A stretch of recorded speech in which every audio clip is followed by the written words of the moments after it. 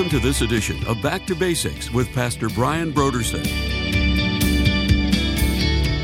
It's in this final section where God is reminding the people that even though the situation is as bleak as it could possibly be, that there's hope for the future. That God actually has a promise or a plan, and he's going to fulfill that plan. He's going to keep his promise, and he is going to restore them to their land.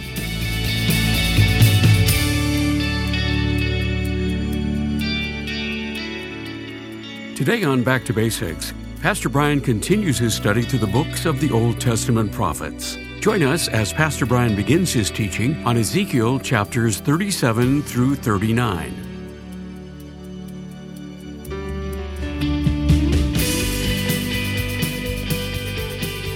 Now, here's Pastor Brian. So Ezekiel, as we've been making our way through it, let me remind you of kind of the breakdown. So the first 24 chapters of Ezekiel are primarily the judgments that are being pronounced on Jerusalem, that they're going to be judged. They've already been partially judged. Remember, Ezekiel is a captive in Babylon. So they've already had two deportations. Ezekiel was part of the second one, but there's a third and final one coming. And so the first 24 chapters pretty much are dealing with that, predicting that, declaring to the people over and over again why that's going to happen. Of course, always giving the invitation for them to turn from their sin. And then from chapter 25 on through chapter 35, God is, through the prophet, he's pronouncing judgment on the surrounding nations. And we saw all the last one we looked at was Edom briefly, but we saw Tyre, we saw Egypt. And so 36, we covered 36 last week, but 36 is the sort of the beginning of the final section of Ezekiel. And it's in this final section where God is reminding the people that even though the situation is as bleak as it could possibly be, that there's hope for the future. That God actually has a promise or a plan, and he's going to fulfill that plan. He's going to keep his promise, and he is going to restore them to their land. Now, the immediate fulfillment of that would be that after this, it originally began with a 70-year captivity. It's about 50 years now from Ezekiel's time. But at the end of these 50 years, they would go back into the land, and God would bless them. But the prophecies that we're going to look at, they take us far out beyond that original return from the Babylonian exile. They take us out to the period in history that is yet to come, the period where God will gather the nation once again back into the land. And as he brings them back into the land, he will then deal with them there. He will deal with their sin. He will deal with their enemies. And he will then set up his temple, and he will rule and reign from Jerusalem. So chapter 37, 38, and 39 are dealing with the return to the land, and then the conflict that takes place in the land that culminates in the people being fully restored to their relationship with God and the Lord being king over them. So chapter 37 is somewhat of a well-known chapter among those of us who have been at Calvary Chapel for many years, those of us who have studied through the Bible, looking at the prophetic aspects of it. Chapter 37 is the prophecy of the valley of dry bones. And so what I want us to know up front before we look at it in detail, and we're going to read through most of these three chapters because we're just doing these three. But what we need to understand is what's being described here is it's a process. So there's a moment in time, and that moment probably has already come, where God is bringing the people back into their land, but then there is a process of time before the culmination of everything takes place, before there's a full reconciliation, before David, their king, is seated upon the throne. There's a process that's going to take place. So chapter 37 kind of gives you the big picture of God bringing them back to the land and becoming king over them. But then chapters 38 and 39 actually would fit into chapter 37. So in chapters 38 and 39, we go kind of into a deep dive into that period of time that chapter 37 describes. So let's dive in here. The hand of the Lord was on me, and he brought me out by the Spirit of the Lord and set me in the middle of a valley. Now, remember Ezekiel, in many different places as we've gone through this book, he's having these experiences where he's sort of being transported to different locations by the Spirit. And we talked about that a little bit, whether it was just a vision that he was seeing. He was like in a trance and transported like that. Just the whole thing is going on in a sense in his mind, but it's in the Spirit God showing him. Or, maybe he's literally being transformed, but transported, but in the Spirit. So here's another one of those experiences, but this time he is placed in the middle of a valley. It was full of bones. He led me back and forth among them, and I saw a great many bones on the floor of the valley, bones that were very dry. He asked me, Son of man, can these bones live? I said, Sovereign Lord, you alone know. So basically, Ezekiel, from his point of view, it's like, of course these bones can't live. This is just this massive valley filled with these dry bones. But never know what God's going to do. Sovereign Lord, you alone know. Then he said to me, prophesy to these bones and say to them, dry bones, hear the word of the Lord. This is what the sovereign Lord says to these bones. I will make breath enter you, and you will come to life. I will attach tendons to you and make flesh come upon you and cover you with skin. I will put breath in you. You will come to life. Then you will know that I am the Lord. Remember that, because we're going to see that over and over again in these 3 chapters. Then you will know that I am the Lord. So again, the ultimate outcome of everything that's said here is that the people will finally be permanently reconciled to God. That is where all of this is leading. And so I prophesied as I was commanded. And as I was prophesying, there was a noise, a rattling sound, and the bones came together, bone to bone. I looked, and tendons and flesh appeared on them, and skin covered them, but there was no breath in them. Now, stop right there for a moment. So we're gonna be told in just a second, if you haven't already guessed, some of you obviously know. Verse 11 just says plainly, Son of man, these bones are the whole house of Israel. So this picture of these scattered dry bones, this is a picture of Israel. And so he's seeing Israel, and he's seeing them in a state that is a state of not just death, but a death that's been so long, the bones are completely dried up. He's seen an impossible situation. Can these bones be made to live? No. How could these bones be made to live? And when you think about the history of Israel, you could see how this is exactly what the prophet would think. Now, after the captivity in Babylon, as I said, in about 539, the people were freed by Cyrus to go back to the land. And they went back under the leadership of Zerubbabel, and the temple was rebuilt, and then Ezra and Nehemiah came along, and the city was restored.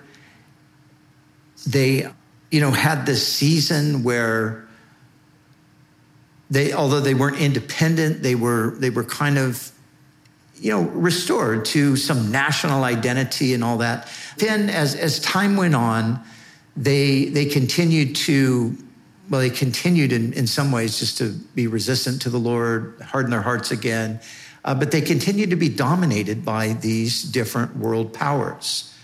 And so the Persian Empire, they came back under the Persians, but then the Persian Empire was replaced by the Greek Empire.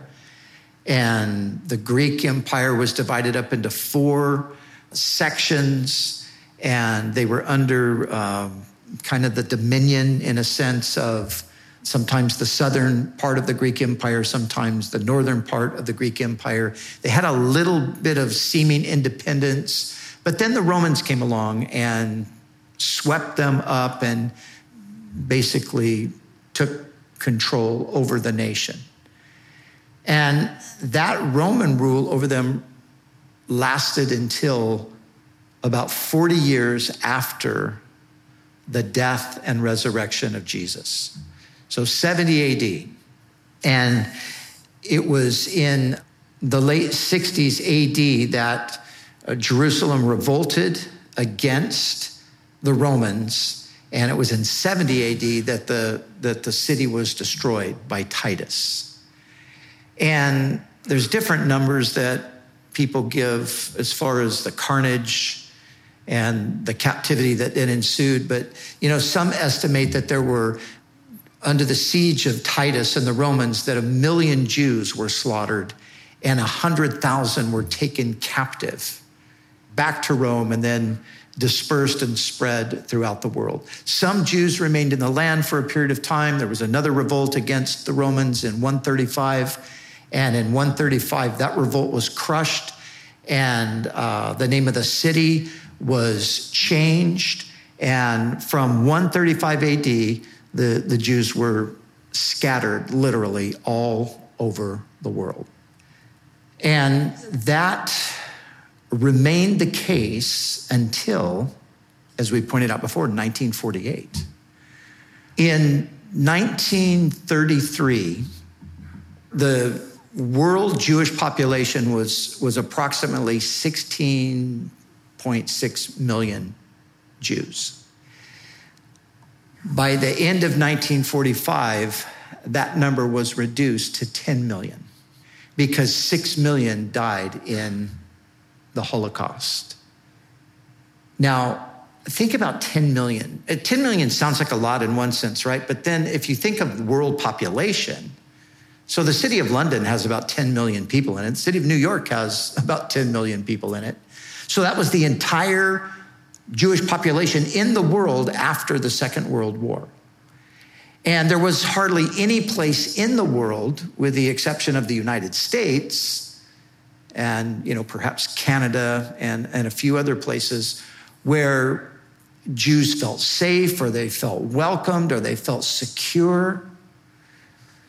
So at the end of the Second World War, this picture of this valley of dry bones would be very much descriptive of what the state of the nation was at that time.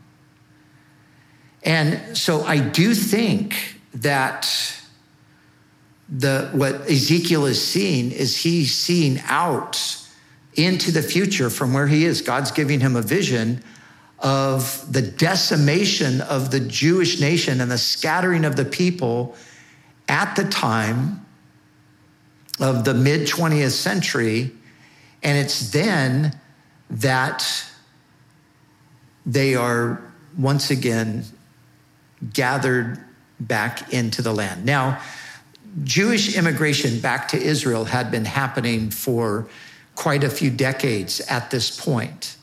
But it had always come up against political opposition and difficulties and problems. And Jews immigrating back to the land would go back to the land under the various ruling powers. So before the First World War, they would go back and they would live there under Turkish rule, the Ottoman Empire. But then after the end of the First World War, the British, they took over the region. So anytime after 1918, anybody immigrating to Israel was going there under British rule. So of course, from the time of Titus, and actually even before, because at the time of Titus, they were under Roman rule. So there had not been a Jewish independent nation for just about 2,000 years. And when you read that history from 70 AD to 1948, there are a number of books that have been written kind of just looking at the entire history of that period. The history of Jerusalem, for example, you just see how the Jews coming back into the land, it was just an utter impossibility. It just never, ever, ever, ever, ever could happen. And even up right into the very point of them finally, gaining control and independence in the land, that whole battle for independence and all of that took place.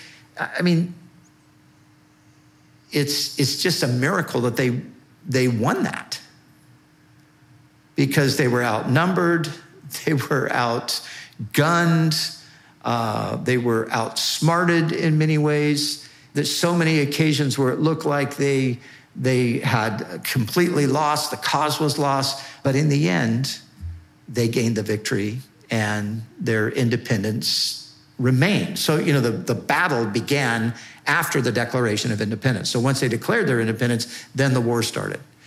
And then they had to go through that season of war. And basically, the land of Israel is still in war today. So Israel has never lived from that day to this day. They've never lived in what they would consider peaceful times. They're at a constant state of war. They're a constant state of alert. But they are back in the land against all the odds. But here's an interesting thing. The end of verse 8, and I think there's something to this. It talks about, the tendons, the flesh appearing, the skin covering, the bones came together. It says this, but there was no breath in them. There was no breath in them. And I almost wonder if that is the description of the nation even now. That, that body is there. The bones have come together, the tendons, the flesh, all of that is there, but there's no spirit in them. Now, the Jewish population, like I said, before the Second World War was about 16.6 million. Today, the Jewish population is about 14.7 million. So they still haven't risen back to their previous level as far as population goes. In the land of Israel today, so there's almost 15 million Jews in the world, 6 million Jews live in Israel today. And the other 9 million or so, or 8.3 million or whatever it is, they're still spread out all over the planet. But the 6 million Jews that live in the land today, the majority of them are non-religious. There is a religious element. They're somewhat of a minority, but of course their religion is Judaism. But most of the population, even still today, even though people are slowly becoming a bit more religious, most of the population has basically been secular, and many just flat out atheist. And so that idea of there's no breath in them, that would make sense, because the word breath in Hebrew means spirit also. There's no spirit in them. And so look at what verse 9 says. Then the Lord said to me, prophesy to the breath, prophesy, son of man, and say to it, this is what the sovereign Lord says, come, breathe from the four winds and breathe into these slain that they may live. So I prophesied, and he commanded me, and breath entered them. They came to life and stood upon their feet, a vast army. Then he said to me, verse 11, son of man, these bones are the people of Israel. They are the whole house of Israel. They say, our bones are dried up, our hope is gone, we are cut off. Therefore prophesy and say to them, this is what the sovereign Lord says. My people, I am going to open your graves and bring you up from them. I will bring you back to the land of Israel. Then you, my people, will know that I am the Lord. When I open your graves and bring you up from them, I will put my spirit in you and you will live, and I will settle you in your own land. Then you will know that I, the Lord, have spoken and have done it, declares the Lord. So again, remember, there's a process here. And I think it's possible that Ezekiel is revealing to us a process. So right now they're in that no breath state. But there's coming a time when God says, I'm going to put my spirit in you. But that's obviously the time when he brings them fully into a relationship with himself. So they are in the land by the providence of God in fulfillment of, I think, at least Ezekiel 1-8. And yet there's more to take place before they are brought into the covenant with the Lord. So they're in the land and they're dead. They're spiritually dead. There's no covenantal relationship between the people and God at this time, between the people nationally. Of course, there are individual Jews who believe in Jesus, the Messiah, but Israel had this unique relationship with God that was a national relationship, and that does not exist today. But when he says, I will put my spirit in them, he's talking about them collectively. So that, to me, is talking about the time when they are fully reconciled to God. That's what's being prophesied here. And so the word of the Lord came, verse 15, to me, Son of man. Here's the second part of this. Take a stick of wood and write on it, belonging to Judah and the Israelites associated with him. Then take another stick of wood and write on it, belonging to Joseph, that is to Ephraim, and all the Israelites associated with him. Join them together into one stick so that they will become one in your hand. So remember, we talked about these dates, 721 BC. Well, go back to the time just after Solomon. Just after Solomon, what happens? The nation divides in two. Jeroboam takes the 10 tribes and goes to the north. Rehoboam, the son of Solomon, is given Judah and some of Benjamin. They stay in the south. So from that point forward, there are two nations. Israel is divided into two. And they remained that way. The 721, the northern kingdom was carried away into captivity. 586, the southern kingdom was carried away into captivity.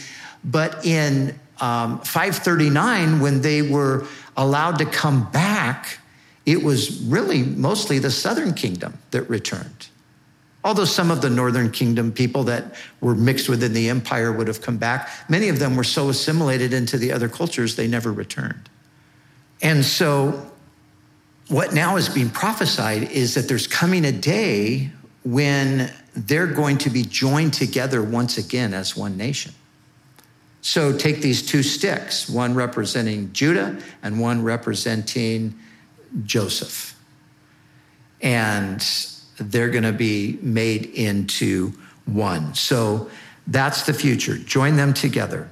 And then when your people ask you, won't you tell us what you mean by this? Say to them, this is what the sovereign Lord says. I'm going to take the stick of Joseph, which is in Ephraim's hand. Ephraim was the largest tribe of the northern kingdom, and of the Israelite tribes associated with him, and join it to Judah's stick. I will make them into a single stick of wood, and they will become one in my hand.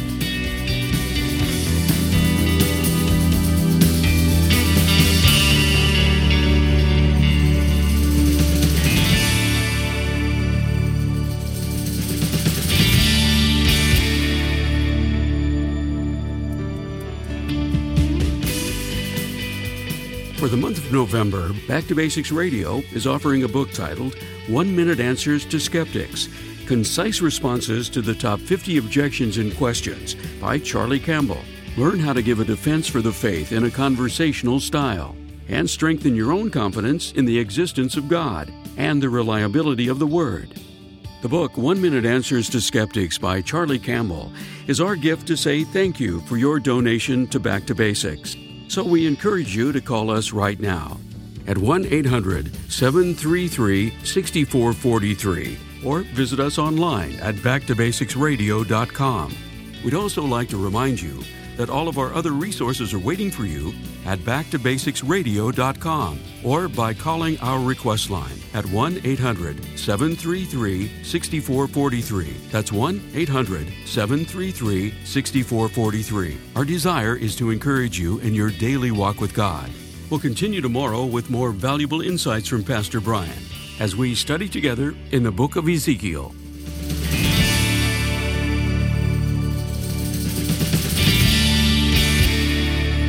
Back to Basics is the preaching and teaching ministry of Calvary Chapel, Costa Mesa, California.